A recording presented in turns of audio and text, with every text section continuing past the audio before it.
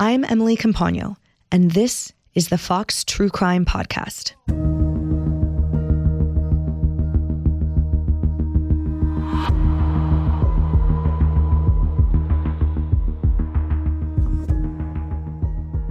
On Tuesday, February 6th, 2024, during a first-of-its-kind trial, 45-year-old Jennifer Crumbley was convicted of 4 counts of involuntary manslaughter for the school shooting carried out by her son, Ethan Crumbley. On November 30th, 2021, then 15-year-old Ethan Crumbley opened fire at Oxford High School in Michigan. His rampage wounded 7 and killed 4 students. 17-year-old Madison Baldwin, 17-year-old Justin Schilling, 16-year-old Tate Meyer, and 14-year-old Hannah St. Juliana. In December of 2023, 17-year-old Ethan Crumbley was sentenced to life in prison without the possibility of parole for the attack. Prosecutors argued that his mother, Jennifer, ignored many warning signs and cries for help from her son that could have ultimately prevented the shooting from taking place, rising to the level of criminal culpability for involuntary manslaughter. This conviction has set a legal precedent for parental accountability. Jennifer Crumbley's sentencing will take place on April 9th, 2024. Her husband, James, is being tried separately on the same charges. His trial begins in March. Marie Osborne is a senior news analyst with WJR Detroit, and she joins me now with a look at this landmark decision. You have followed this trial closely. Walk us through what was presented in court. Oh, there was a lot of evidence here, 400 pieces of evidence, 21 witnesses, the defendant, the only person called for the defense, and there was 11 hours of deliberation here. So what was presented as evidence? Well, of course, this was all on the prosecutor's side. They had the burden of proof here. Prosecutors really provided a mountain of evidence throughout the trial. They provided textbook messages, Facebook messages, both of the shooter and of Jennifer Crumbley, the mother. Those messages, they showed surveillance footage of the day of the shooting, the actual shooting, to pictures inside the Crumbley house. There was a lot of evidence, too, from journals that the shooter had kept. He talked about in those journals about his parents not listening to him and his pleas for help to them.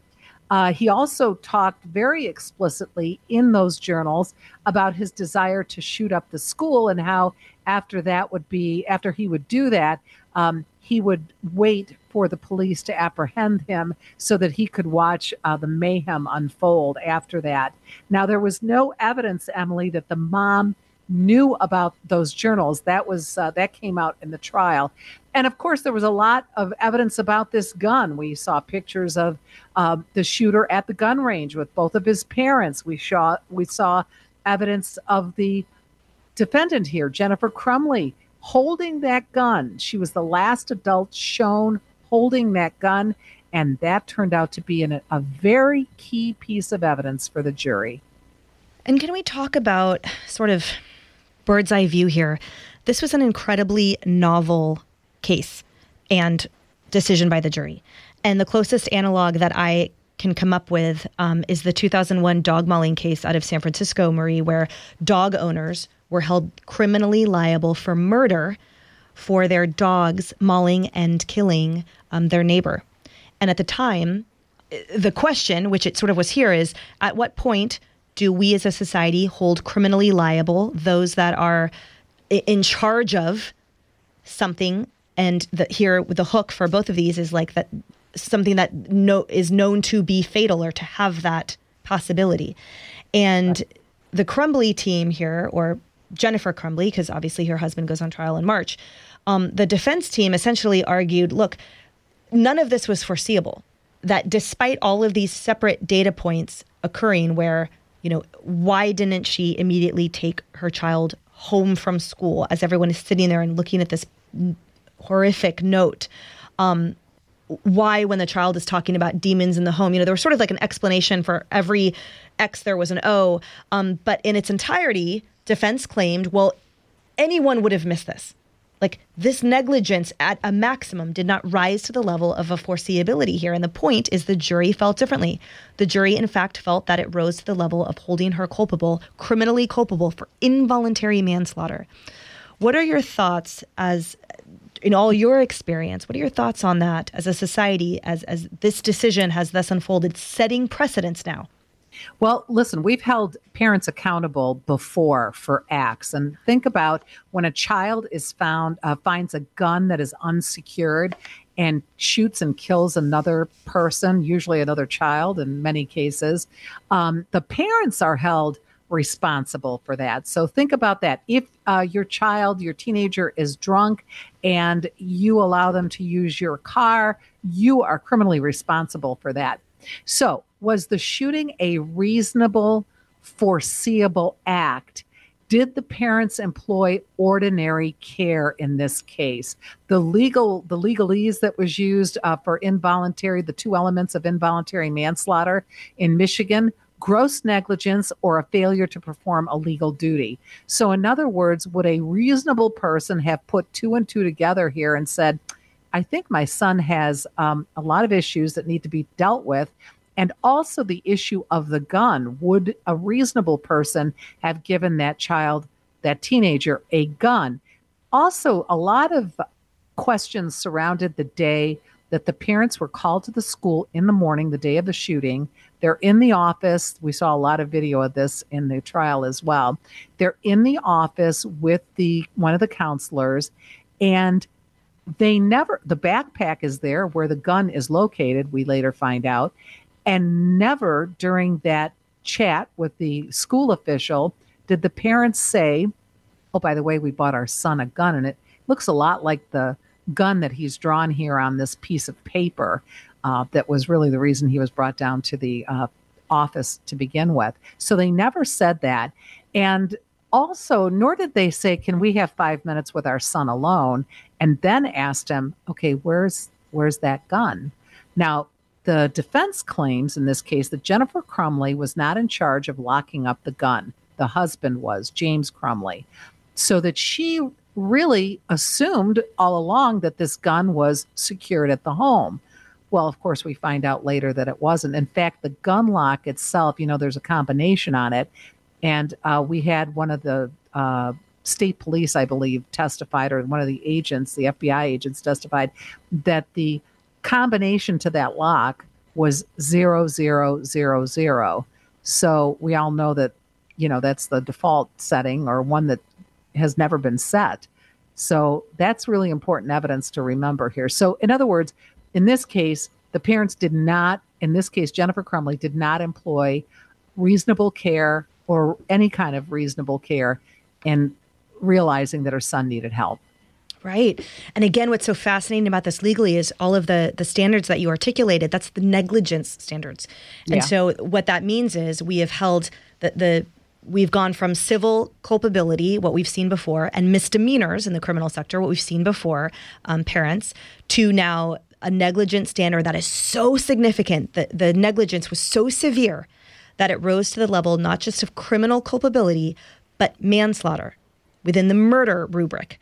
That is what is so fascinating and novel. And I will say that when you look at the facts of this case, if there was a case that would have represented that cleanly, it is this one. And part of what stuck out to me was Jennifer's text, where when she heard about the shooting and she said, or maybe it was before that, you correct me on the timeline, but when she texted Ethan the morning of the shooting and said, Ethan, don't do it.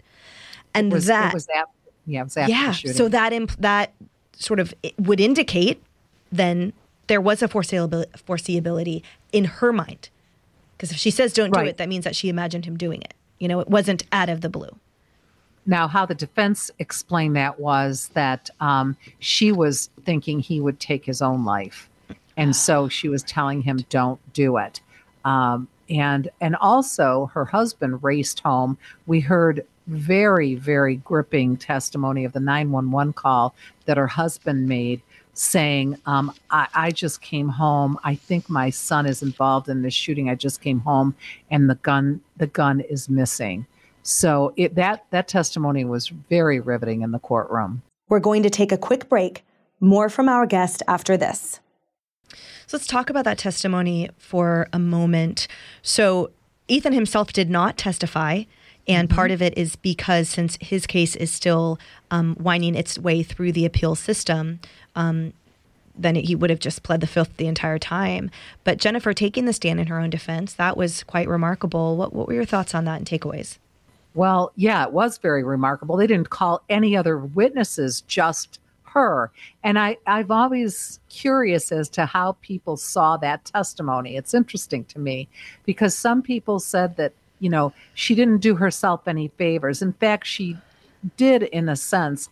She was caught in a lie on the stand saying that the night before the shooting, he got in trouble and she said we took his rights to go to the shooting range. He couldn't go anymore. He was like grounded. They took his phone away and they told him he had to stay in the house. Well, we know that they didn't take the phone away from him because he went outside and the shooter here in this case he recorded himself and this manifesto, if you will, about wanting to shoot up the school and what he was going to do. So he had the phone in his possession. So she was incorrect in saying that. Did she, she did say on the stand, she did say, I wished he had turned the gun on us. And she also articulated on the stand that how their lives are over. And she said, though, qualified that by saying, the lives of the families who had victims in this shooting, it doesn't compare to that. So she acknowledged the pain and suffering by the families in this case, which, by the way, were in the courtroom the entire time. And did the prosecution include any of their testimonies or their victims' statements that were read? Will that be part of the sentencing that will occur on April 9th? Usually victim impact statements read at that time, but how were the families involved during this trial? Well, they kept quiet. They watched intently. There was emotion that was shown several times. There will be victim impact statements at the sentencing on April 9th. But what's interesting too is that one of the teachers who actually was shot that day testified. She was the first witness for the defense and also the assistant principal. But I won't forget that teacher who testified first because, here we are 2 years out from this incident, and she was shaking like a leaf, describing that day, what happened to her, and watching how Ethan Crumbley came to the door, saw her, raised his gun, pointed it at her, and she's telling all this in slow motion, and you could almost live it with her. So even though we didn't hear from the families in terms of how this impacted them, we did hear from one of the victims and how it impacted her. It was very powerful. And can you explain the reaction or describe the reaction of others in the courtroom, including the defense team, when she was giving such compelling testimony? Well, they watched very intently. I will tell you there was one time where Jennifer Crumbley broke down in tears, as well as her attorney. You could tell she was trying to stifle crying, but that was when they showed the video of the actual day of the shooting, and you could see the shooter going through the hallways. And this was only seen, by the way, by the jury. This wasn't shown. It was not broadcast, I should say. She became very, very emotional. The judge had to call a timeout, to call a recess, because it was, that will impact a jury to see a defendant with that kind of reaction. So they had to stop proceedings in order to get everybody, for everybody to gather their emotions. Oh, it's so complicated, and yet at the same time, it also feels so simple. The complicated part being this question we've been tossing around of responsibility and accountability, and then the simplicity of being of the pain and anguish of violence and lives lost, innocent lives lost that should never have been in that position. It's just heartbreaking. So sentencing April 9th. and then the husband is going to go on trial. Do you know whether this conviction will be able to be introduced at the husband's trial? Has that motion been filed yet? We don't know that in terms of, they haven't filed any motion yet, at least not that we know of right now. But here's the question for that. How will this impact his trial? I mean, people, they're going to probably ask for a change of venue for obvious reasons. But will he be granted that? Because everyone knows now that she's been convicted of this. So will that in some way impact a potential juror that may have to sit on his in his trial? Now, jurors are always told, you may have an opinion. You may have heard about this case. You might even have an opinion about it. What we're asking you here today to do is to listen to all of the evidence that's being presented and make your judgment only on the evidence that's presented here. But a lot of people have questions as to whether or not a human being can actually do that and put aside their feelings about this.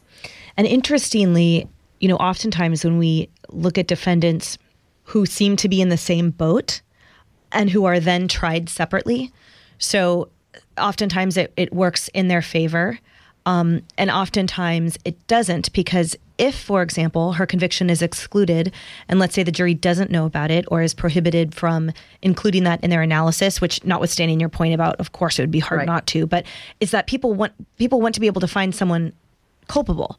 So if they don't know about it, then statistically that sort of lends itself more weight to finding the husband guilty, because it's they want to have someone held responsible for this, right? And then the second point, though, is that oftentimes as we consider defendants in like situations sort of identical defenses, it's oftentimes not the case. And I think here we might see that. So, for example, we just talked about a case recently where two parents, a mother and a father, were both accused of and prosecuted for child abuse, and one was found guilty and one was acquitted. And so here, I know that in the data points of the case, for example, it's alleged the father is the one that purchased the gun, and that the mother, and part of the prosecution's argument here was that she was sort of checked out, focusing on her horses. She was having an illicit affair. So the question sort of remains, like, when you look at them separately, we think of them, two parents in the home, same culpability, but perhaps it will be a very different case with very different fact points involving, or allegations involving the father, that maybe he truly didn't, that short of purchasing the gun, perhaps he had much less insight now, convicted, Jennifer convicted of having that insight into the son's troubles. Right. That's going to be pretty tough to overcome as a juror for the James Crumbley trial. One more point about that gun, too, is that a juror was asked, in fact, it was the jury forewoman was asked after the verdict was rendered. She did agree to just momentarily speak to the media. She did not give her name. But she said that the thing that really was impactful to the jury was the video of the surveillance footage from a shooting range in November 27th of 2021. It was the day after the murder weapon was purchased, and Crumbley went to the range with her son, and they took a couple turns, and then she left carrying that case with that 9mm handgun inside. So in the jury's head, they always remembered she had it in her hands. She said her husband got it out of the car and then put it in the house. But in the jury's mind, they saw her holding that gun, therefore probably being, in their minds, being responsible for it. Fascinating. Marie Osborne, you are always so incredible. Thank you so much for such incredible analysis and detail-oriented reporting, and we will be sure to check in with you again after the sentencing and when Mr. Crumbley's trial begins in March. So thank you so much as it unfolds. Very well, Emily. Have a great afternoon. To hear more stories like this, you can listen to our past episodes on the Fox True Crime Podcast. Go to foxnewspodcast.com or wherever you download podcasts to listen and subscribe. Listen ad-free with a Fox News Podcast Plus subscription on Apple Podcasts, and Amazon Prime members can listen to the show ad-free on the Amazon Music app. If you have a story or topic you want to hear on the show, we'd love to hear from you. Send us an email at truecrimepodcast@fox.com.